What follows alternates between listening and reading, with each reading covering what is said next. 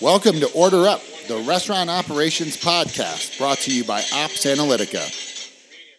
Hello, and welcome to this episode of Order Up, the Restaurant Ops Podcast. My name is Tommy Anolis. Thank you for listening, by the way. Today we're going to do another audio blog.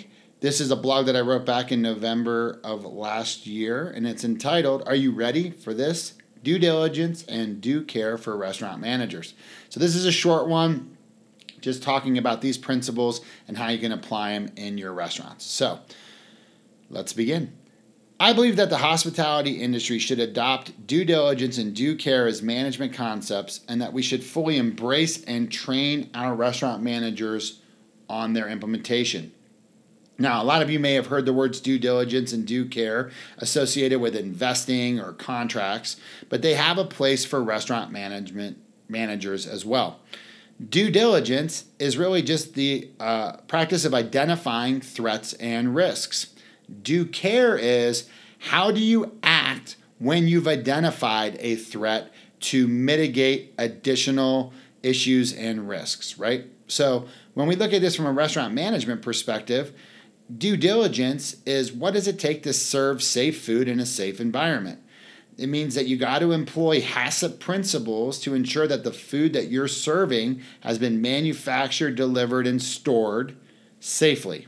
Now, most restaurants do some form of due diligence today. They do a line check, a back-of-the-house readiness check. They should be looking at their Sani buckets, the concentrations on their sanitizer, temperatures for their dishwasher rinse cycles, temps on their food, storage, all those sort of critical violations that the health inspector is looking for. We should be doing that every single day.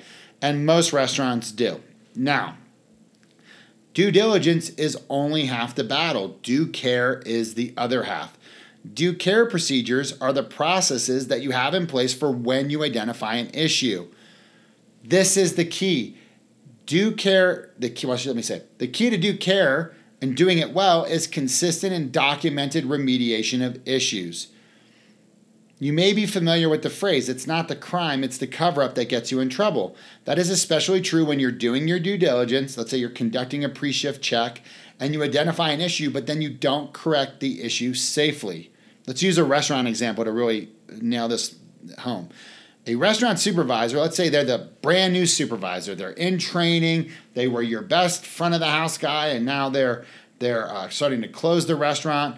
And you just have one of those Sunday nights where they're now, even though they're brand new, they're doing the back of the house walkthrough.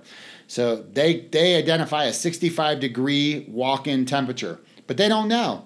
They don't know that this is a bad temp, that this temp's in the danger zone, so they don't do anything to fix the issue. They don't call anyone.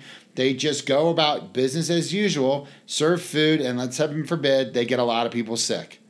Now, we as a nation are very intolerant of companies that had enough forethought to identify a critical area on a checklist or an inspection, but then not have a plan to fix the issue when the dangerous conditions are identified.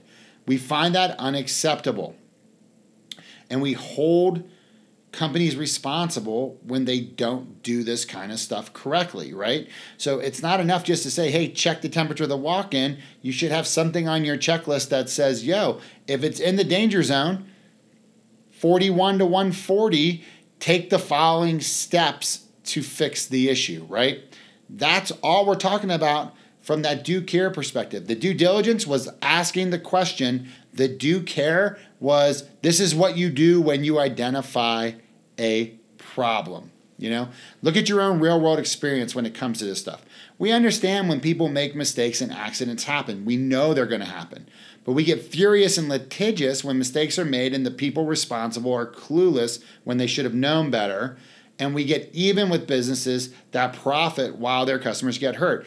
I mentioned this in another podcast recently, but we saw a stat that said 28% of people would not dine at a restaurant where there was a foodborne illness outbreak, even if that foodborne illness outbreak didn't happen in their area.